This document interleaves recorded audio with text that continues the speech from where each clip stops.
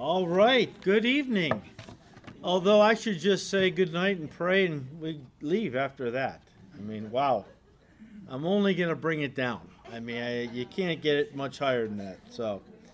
But God bless you guys. Can I have you turn with me in your Bibles to the book of Revelation, chapter 20. Last week we got into this section, but we had to stop before we really finished looking at something. I want to kind of pick it up, but let's start with verse 1, Revelation 20, verse 1. John said, "Then I saw an angel coming down from heaven, having the key to the bottomless pit and a great chain in his hand. And he laid hold of the dragon, that serpent of old, who is the devil and Satan, and bound him for 1,000 years. And he cast him into the bottomless pit and shut him up and set a seal on him so that he should deceive the nations no more till the 1,000 years were finished. But after these things he must be released for a little while. And I saw thrones, and they sat on them, and judgment was committed to them." Last week we saw two groups were in view, the Old Testament saints and the church saints. John says, "Then I saw the souls of those who had been beheaded for their witness to Jesus and for the word of God, who had not worshipped the beast or his image, and had not received his mark on their foreheads or on their hands," a reference to tribulation saints. "And they," all three groups, Old Testament saints, church saints, tribulation saints, "lived and reigned with Christ for 1,000 years. But the rest of the dead did not live again until the 1,000 years were finished. This is the first resurrection." Now, last time when we read that, we said the order of this statement has confused a lot of people over the years as to what John is really saying. Because it sounds like John is saying that the dead who did not live again until the 1,000 years were finished are those belonging to the first resurrection. That is not correct. Let me rearrange John's statement one more time so that what he is actually saying becomes clear. So verse 4, "And I saw thrones, and they sat on them, and judgment was committed to them. Then I saw souls of those who had been beheaded for their witness to Jesus and for the word of God, who had not worshipped the beast or his image, and had not received his mark on their foreheads or on their hands, and they lived and reigned with Christ for 1,000 years. This is the first resurrection. But the rest of the dead did not live again until the 1,000 years were finished."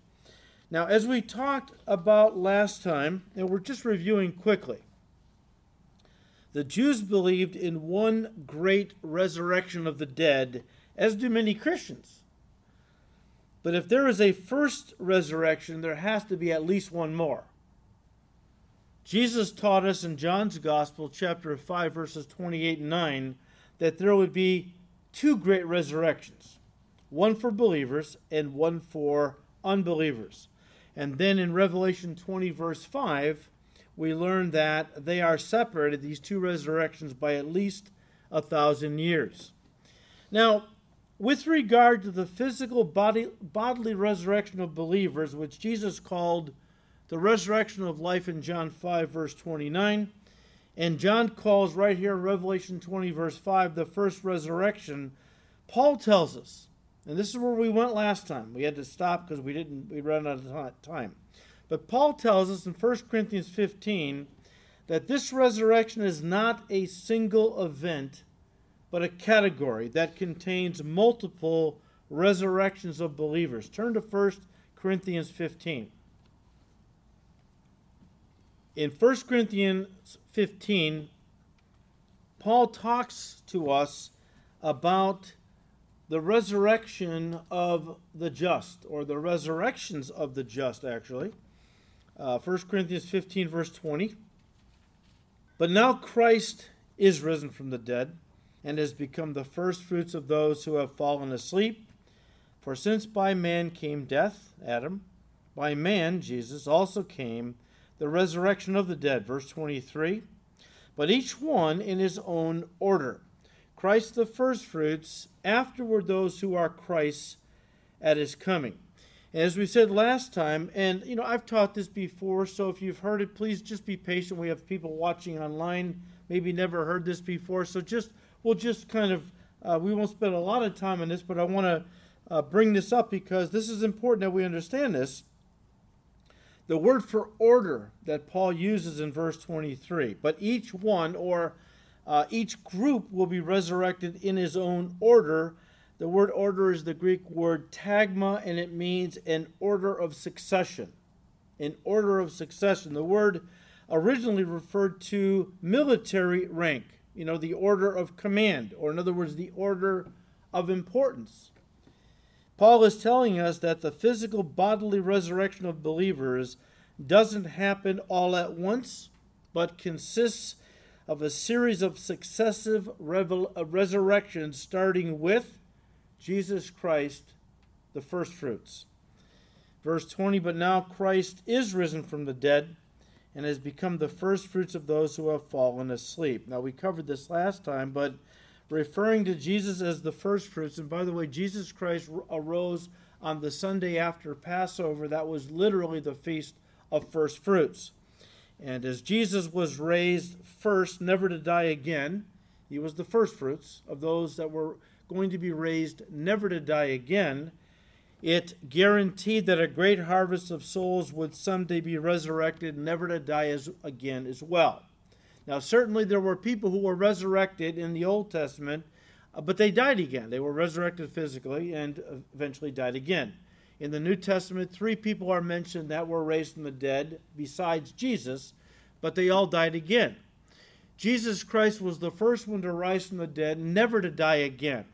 And as his followers, because he was the first fruits, the first one offered to the Father. When Jesus ascended to his Father and he was received into the Father's kingdom, into the Father's, sitting next to the Father on his right hand, it guaranteed that because Jesus as the first fruits was accepted by the Father, a great harvest of souls would someday be resurrected, never to die again, and would be received up into heaven as well.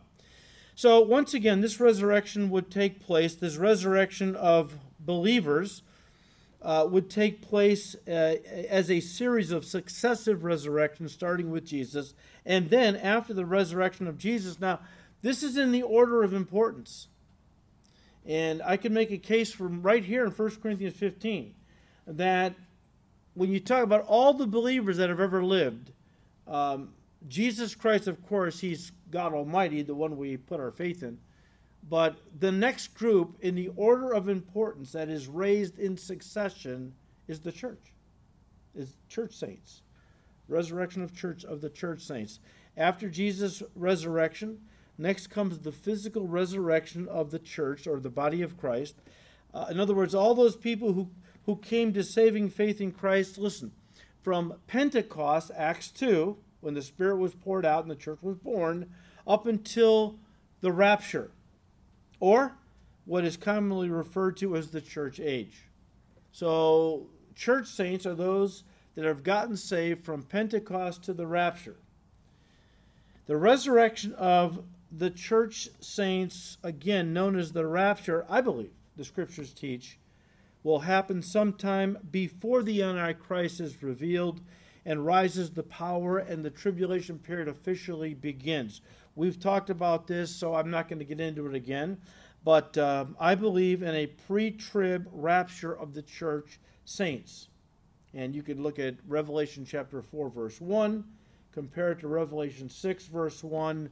The rapture happens, chapter 4, verse 1, and then chapter 6, verse 1, the tribulation officially begins with the coming of the Antichrist, the rider riding the white horse, carrying a bow.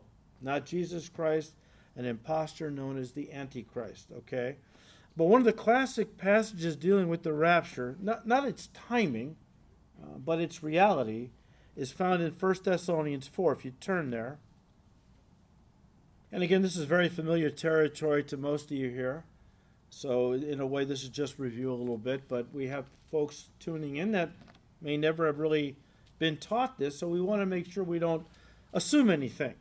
But one of the classic passages dealing with the rapture of the church is found in 1 Thessalonians chapter 4. Let's First of all, read verse 13, where Paul says, "But I do not want you to be ignorant, brethren, concerning those who have fallen asleep, lest you sorrow as others who have no hope." Guys, to believers, Christians, death is only sleep, but not soul sleep.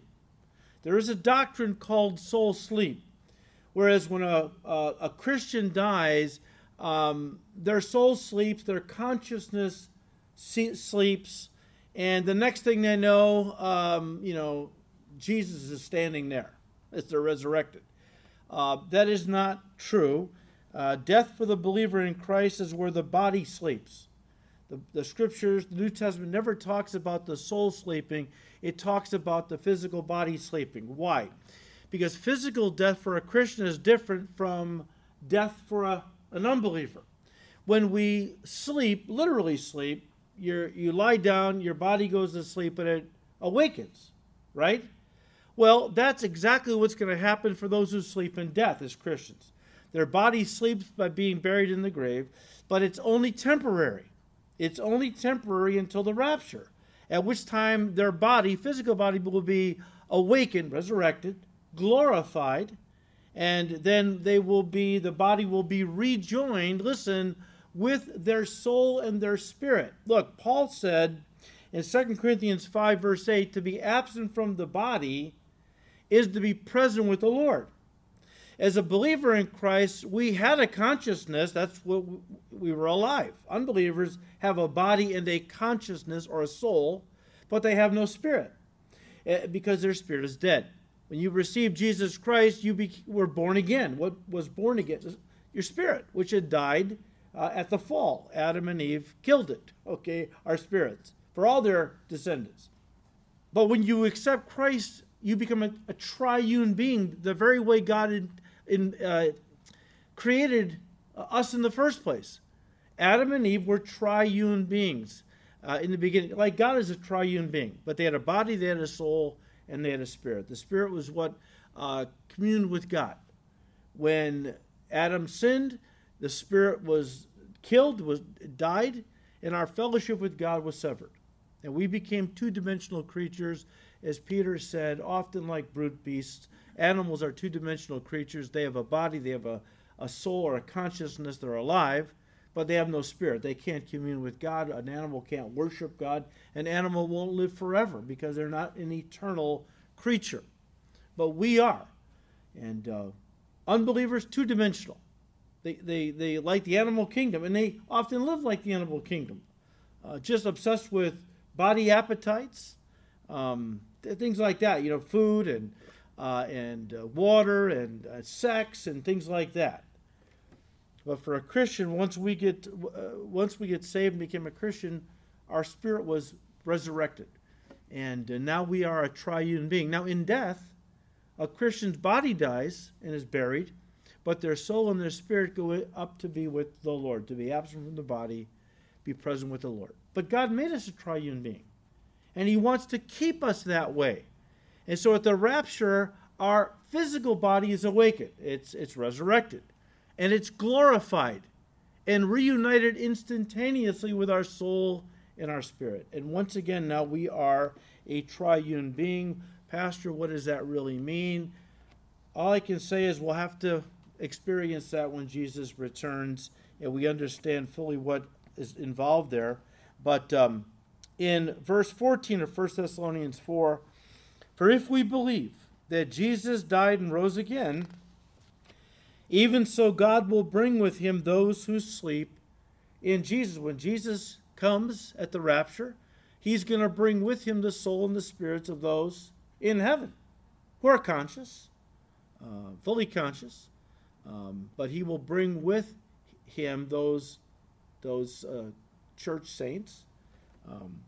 And he goes on to say in verse 15, for this we say to you by the word of the Lord, that we who are alive and remain until the coming of the Lord at the rapture is the idea, will by no means precede those who are asleep. For the Lord Himself will descend from heaven with a shout, with the voice of an archangel, and with the trumpet of God, and the dead in Christ will rise first. These would be, of course, those that have died in Christ, church saints. Those who are dead in Christ will rise first, and then these will be joined by believers who are still alive on the earth at that time. Verse 17, then we who are alive and remain shall be, listen, caught up together with them in the clouds to meet the Lord in the air, and thus we shall always be with the Lord. From that moment on, we will never be separated from Jesus ever again. Caught up there, verse 17, is the Greek word harpazo, and it means to be snatched away suddenly. In the Latin Vulgate, that word is translated with the word rapio in the Latin, from which we get our word rapture. So when somebody tells you the word rapture is not in the Bible, you have to just know which Bible to look for it. But the concept is the same. Rapio in the Latin Vulgate means to be snatched away, just like harpazo in the Greek, which is really an evacuation. Yes, we're going to be taken off the earth to meet the Lord in the air and go back into heaven with him, or go to heaven with him, where we're going to celebrate the marriage supper of the Lamb. But on the earth, there's going to be great tribulation then, while we're in heaven rejoicing with him. But it's an evacuation in part, because the Lord's going to evacuate us off the earth before his judgment is poured out. Peter says that God will not punish the righteous with the wicked. The tribulation period is to punish the wicked upon the earth. Yes, many do get saved, praise God. But a lot of people are so hard-hearted that they will never get saved. And so God is going to unleash one cataclysmic judgment after another. We've talked about this. We've studied it. But we will be evacuated. We won't have to be punished with the wicked. So, and understand one more time, I just want to say one more time, as we've already admonished, don't confuse this coming of Jesus, the rapture, where he comes for his church. Don't confuse that with the second coming of Christ. Here, Jesus comes for his church, the rapture, where we meet him in the clouds, in the air. He doesn't come down to the earth to get us, and we kind of meet him halfway and are taken by him to heaven, whereas the second coming, of course, is Jesus coming with his church to the earth to establish his kingdom. We've talked about that. All right, so Jesus Christ is the first fruits. He is the first one to rise from the dead of this first resurrection category. The second group will be the church. The third group that will be resurrected will be the tribulation saints. Next to the resurrection of the tribulation saints, this is the next group. And guys, many will trust in Jesus Christ during the during the tribulation period, 7 years total. Okay, we've talked about that a lot too. Especially many will get saved as we move from the first half into the second half. God is really going to be pouring out his judgments, and a lot of folks are going to start really getting saved that might have been on the fence. Now it becomes clear that they have a choice. Either, worship the dragon, Satan, and his two guys, the Antichrist and the false prophet, or give their hearts to Jesus Christ, and so on. But many will come to Christ during the tribulation period. During this horrific period of time, many godly people will be put to death by the Antichrist and his followers for their faith. But at the end of that period of time, Jesus is going to return to the earth at his second coming, end the Antichrist persecution of God's people, destroy his armies, and cast him and the false prophet into the lake of fire. We looked at that, Revelation 19, verse 20. Then Jesus will resurrect all those believers in him that the Antichrist martyred, and they will become a part of his kingdom upon the earth and reign with him for 1,000 years, even as verse 4 of Revelation 20 makes abundantly clear. John said, and I saw thrones, and they sat on them, and judgment was committed to them. Then I saw the souls of those who had been beheaded for their witness to Jesus and for the word of God, who had not worshipped the beast or his image, and had not received his mark on their foreheads or on their hands, tribulation saints, and they lived and reigned with Christ for 1,000 years. Well, what about the Old Testament saints? You got Jesus rising from the dead. You got the church. Then at the end of the tribulation period, we see tribulation saints resurrected. What about the old? What about Moses? Elijah, Jeremiah, David. What about these guys? Well, that's the next group, the Old Testament saints. And I believe that the Old Testament saints will be resurrected simultaneously with the tribulation saints. So both groups will be resurrected pretty much at the same time.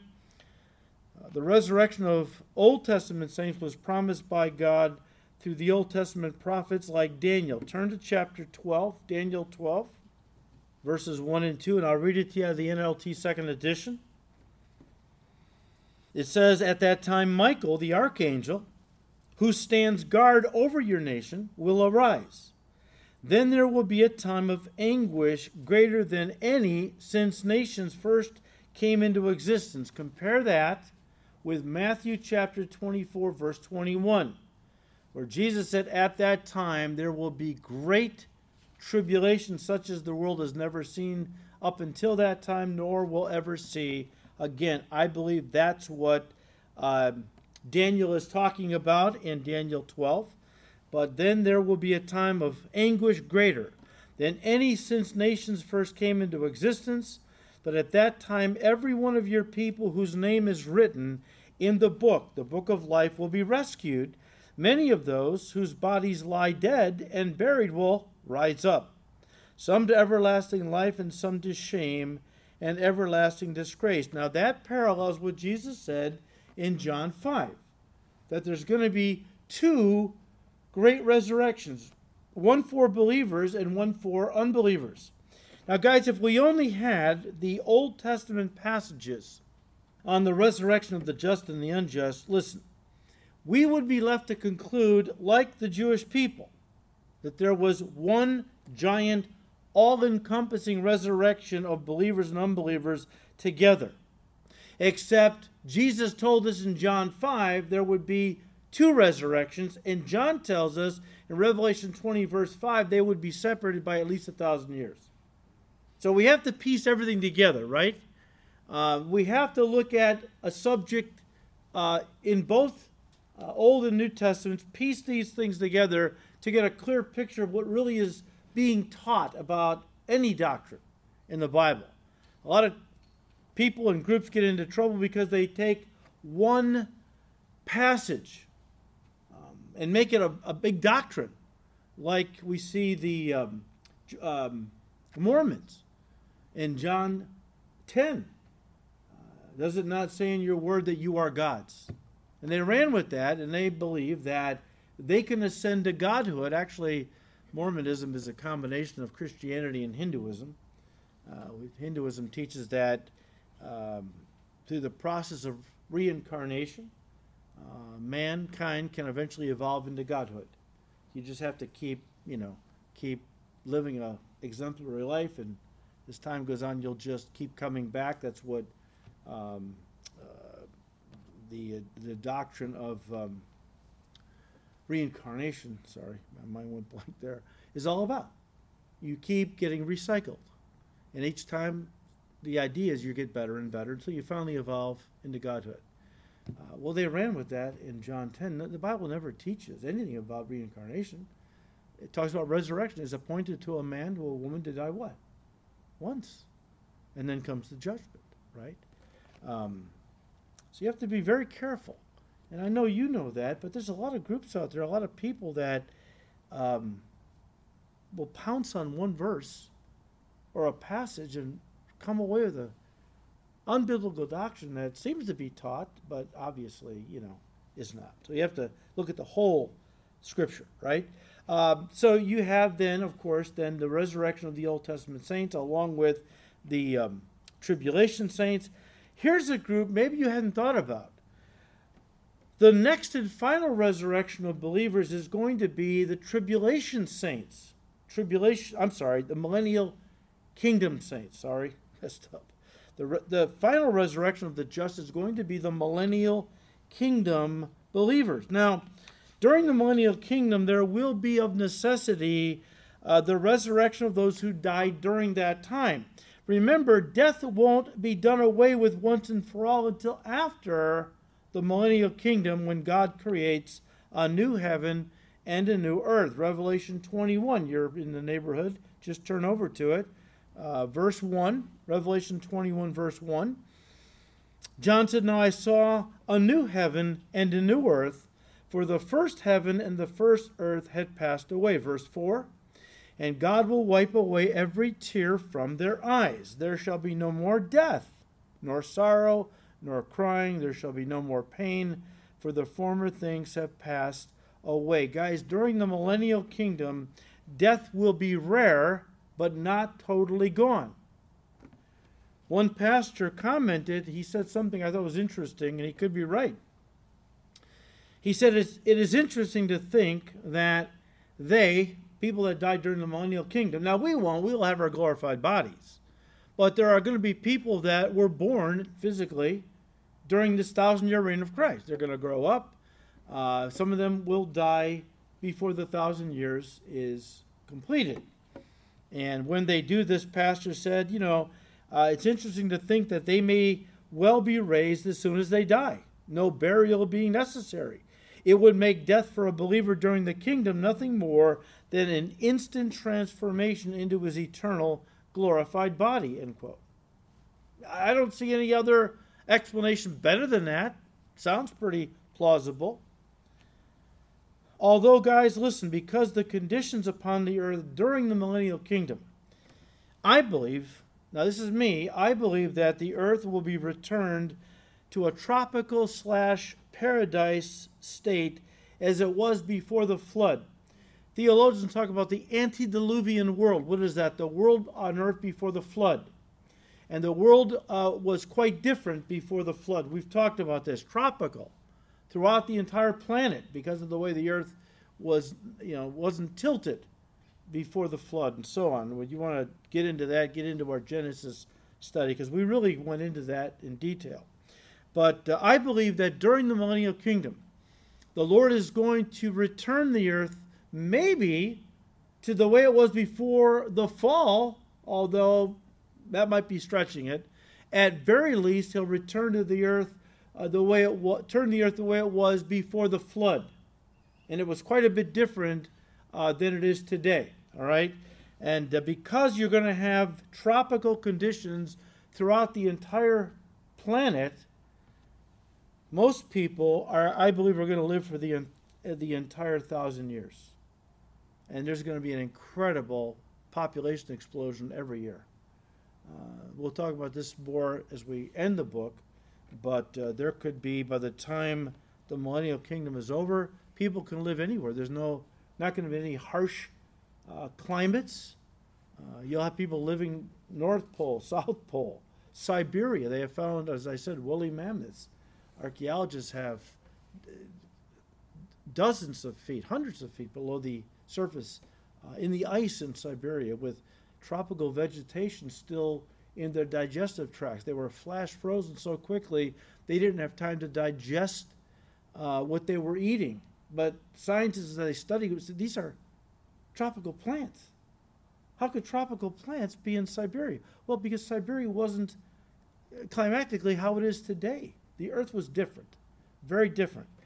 And you're going to have a tremendous population explosion over those 1,000 years. There could be maybe 100 billion or more people by the time it's all over with. But my point is, most of those people, I believe, are going to live for the entire 1,000 years. Listen to what you have to turn to it. I'm going to read to you the NLT second edition anyways. Isaiah 65, verse 20 says, "No longer, during this millennial kingdom, no longer will babies die when only a few days old. No longer will adults die before they have lived a full life. No longer will people be considered old at 100. Only the cursed will die that young.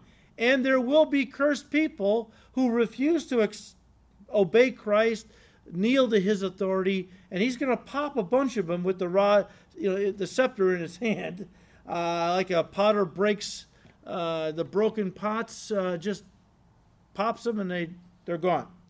And so there will be sin during the millennial kingdom. There will still be the curse.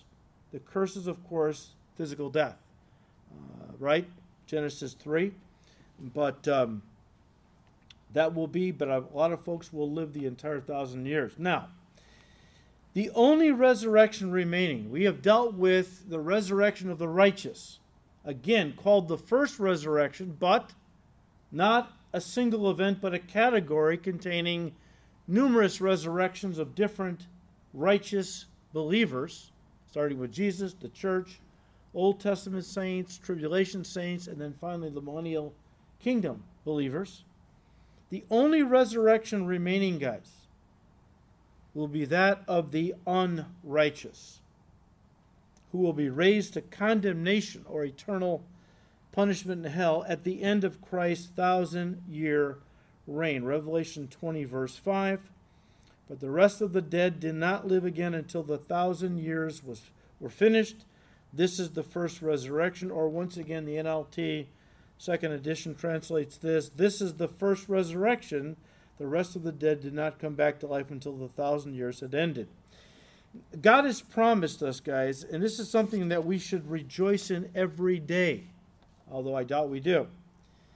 God has promised us that if you're a believer in Jesus Christ, a true believer in Jesus Christ, a lot of people believe in him with their heads, have never given them their hearts. A lot of churchgoers I believed everything I believe about Jesus right now when I was a Roman Catholic, but I wasn't saved because I had not received him into my heart as my Savior, my King, and so on, right? But God has promised us that if you're a true believer in Jesus Christ, you belong to the first resurrection group. And on you, or with regard to you, the second death will have no power. When John the Apostle says in verse 5, the rest of the dead did not live again until the 1,000 years were finished, he is referring to the bodily resurrection of all unbelievers that have ever lived upon the earth. These resurrected unbelievers will stand before Jesus at the great white throne judgment, Revelation 20, verses 11 to 15, which will take place, guys, directly after the millennial kingdom. This final resurrection deals with all unbelievers and will take place at the very end of the millennial kingdom, right? And again, it only deals with unbelievers. And it's interesting what this judgment really is. And we'll look at that maybe next time in our study, because I don't want to get into it right now. We're going to have a whole study about verses 11 to 15.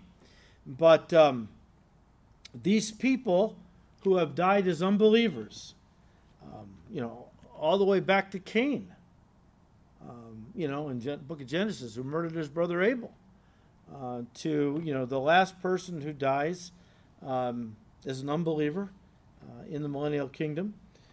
These people will have been living in Hades, especially as you go back a little bit, but just for the sake of argument, talking about people that died today as unbelievers. They're going to be in Hades until the great white throne judgment. And all the unbelievers that have ever lived right now are living in Hades. They're conscious. They're in torment. Have been there ever since their physical bodies died and they were buried. But their soul and their consciousness went into Hades. We talked about the Bible not teaching soul sleep. The Bible teaches that people that are dead, believers and unbelievers, they are conscious. Believers are with the Lord in heaven. They're conscious. Unbelievers are in Hades, and they're conscious. And any doubts of that, you can read Luke chapter 16, verses 19 to 31. The rich man and Lazarus, right? They both went to Hades, although in those days, as it is still today, Hades, in the center of the earth, was divided, or is divided, into two compartments. There is a torment side, then there is a paradise side. And these two sides are divided by a great gulf. I always think of the Grand Canyon, all right? So that one group can't get over to the other side and vice versa. Well, the righteous would never want to get to the other side, the place of torment. But, the story that Jesus told, and it wasn't a parable, it was an actual story of two literal men. In a parable, Jesus never names anybody. A certain king or a certain rich man. He never says Charlie or Shlomo. Never says that. When Jesus said the rich man's, the good man, Lazarus, died, and the rich man, this was a true story. And Lazarus lifted up his eyes in Hades, but in paradise, being comforted in a place called Abraham's bosom. That's where the righteous went before Jesus died on the cross and resurrected. They couldn't go to heaven. Their sins had not been paid for. But they were believers. And so they were saved. Yet, paradise was a prison. It was beautiful. It was comforting. But they couldn't leave. Now, the rich man lifted up his eyes in torment and looked across the gulf and said, Father Abraham, could you please send Lazarus over to me, that he might dip his finger in some cool water and touch it to my tongue? I'm tormented in this flame. And you remember the story. Abraham said, well, son, during your lifetime you had the good things and Lazarus had the evil. Now he's being comforted and you're being tormented. Besides, there's a great gulf between us, so that you can't come over here and we can't go over there, and that's just the way it is. Well then, will you please send Lazarus to, back to the living? I have 5 brothers, and I don't want them to come to this terrible place. And Abraham said, well, they have the law, they have the prophets. Let them read the word of God. Well, they won't. Well, but they'll listen if a man came back from the dead. And Abraham said, well, if they won't listen to the prophets, if they won't take to heart the word of God, neither will they believe if someone comes back from the dead. Isn't it interesting that in John 11, a guy did come back from the dead, whose name was Lazarus? Not the same guy. And what did they do to him, these unbelievers, Jewish leaders? Did they believe what he had to say? What did they do to Lazarus? They killed him. That's tough. You die twice, right? But it's interesting how that, and here's something, I'm getting off the subject, I'm sorry. There was something years ago called power evangelism. What was that? That was the belief in the church that was being taught at that time, that we really can't evangelize the lost unless we do miracles. Because miracles, that's what's going to get people's attention. That's what will save people. Well, the greatest miracle is seeing someone brought back from the dead. And that didn't convert anybody. Does the Bible say we are saved by miracles? We are saved by the Word of God, right? Faith comes by hearing, hearing by the Word of God. It says of John the Baptist, he did no miracles, but everything he said about Jesus was true. Look at the ministry he had. It's truth, God's Word, that the Holy Spirit uses to energize and quicken and pierce somebody's heart with. Miracles, they're spectacular. I wouldn't mind seeing a miracle or two. But you can't build your faith in miracles. People never have. It's like trying to live off of cotton candy. It's sweet to the taste. There's nothing there to live on. The Word of God is meat. It's milk. It's sustenance. If you feed on the Word of God, you will be strengthened. Your faith will grow. But if you're just looking for the spectacular, the emotional, you're going to be a very weak believer.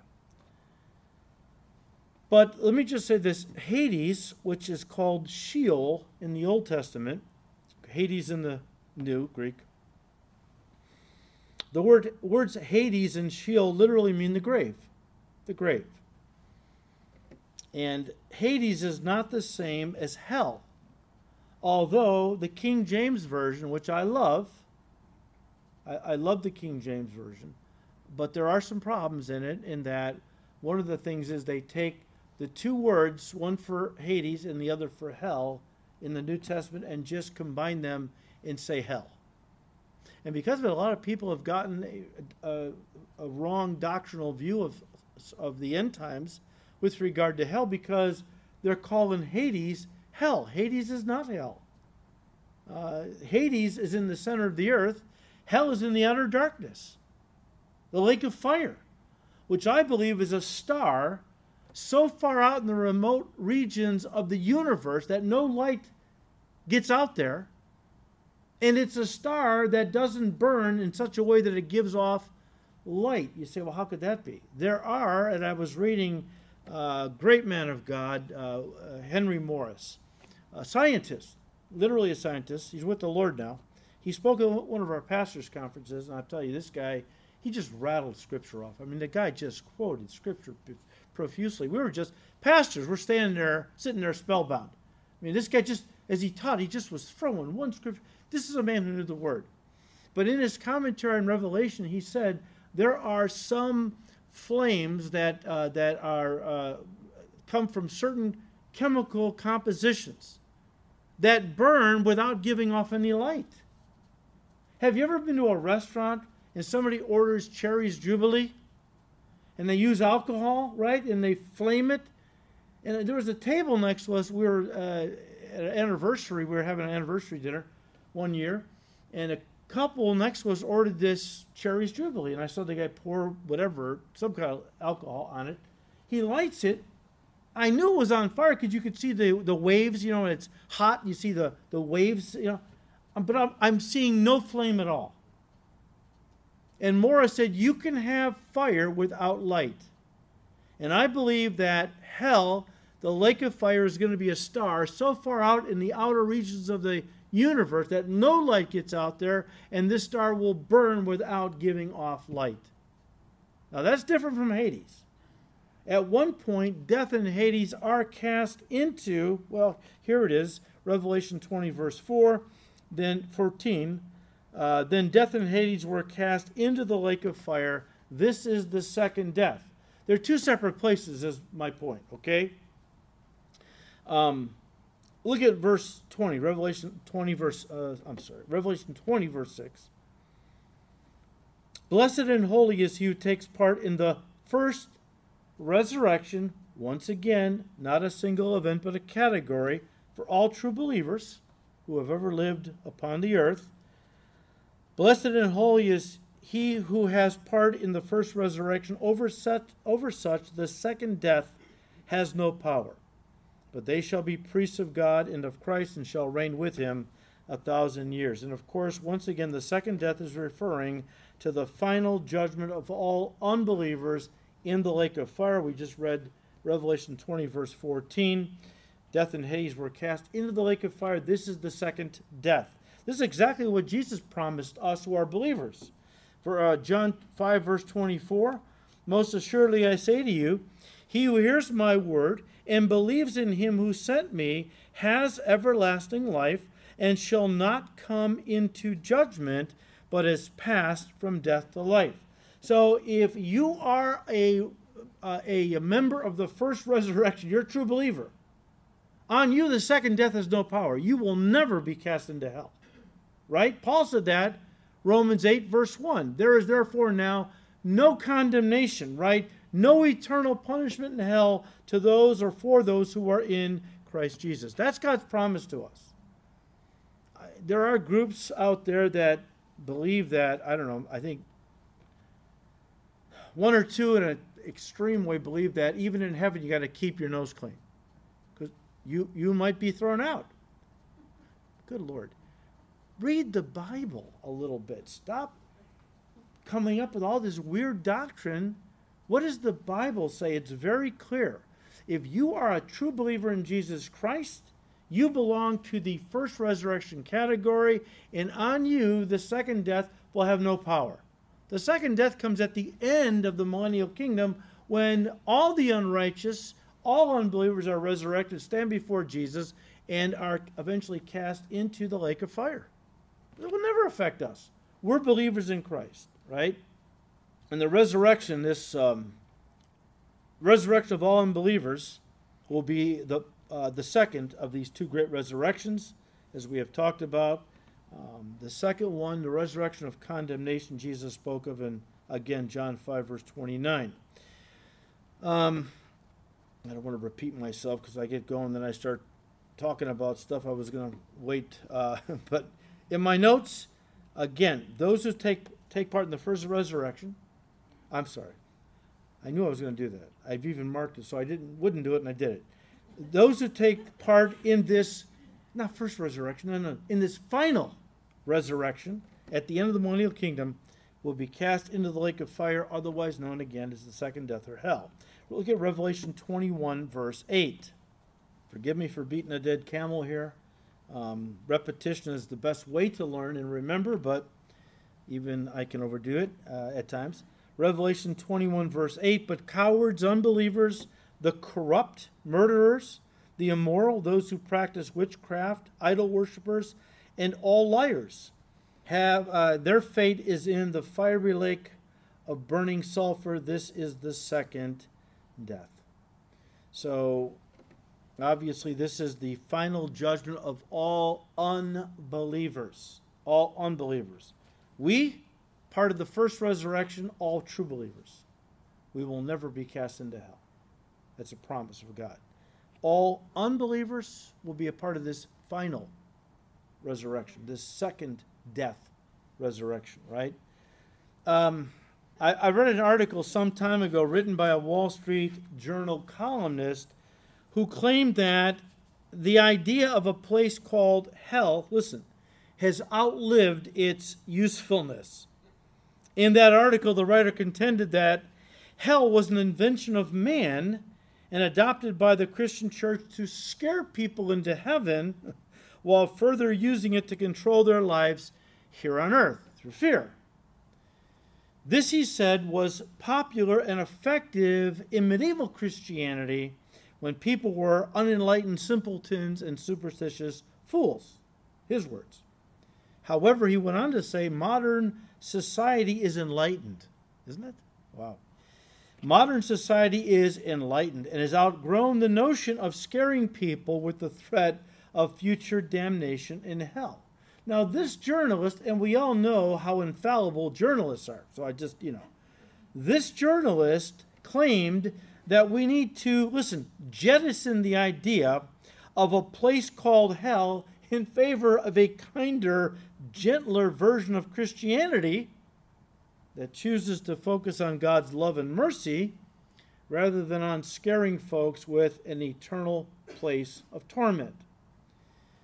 And yet, in the book of Revelation chapter 14, we read how that hell is real, and it is an eternal place of torment for all those who are cast into it. Revelation 14, verse 11, tells us that the smoke of their torment ascends forever and ever, and they have no rest day or night who are cast into the lake of fire or hell. Guys, the idea of a literal place called hell, a lot of churches first don't even believe in hell, a literal place called hell anymore. These would be more the mainline denominations. But even a lot of evangelical churches don't believe that hell is eternal or even that it's real. Here is hell, right here. You hear people say, there's no place called hell. This is hell right here in this life. Well, this may seem like hell at times for you. It is not hell.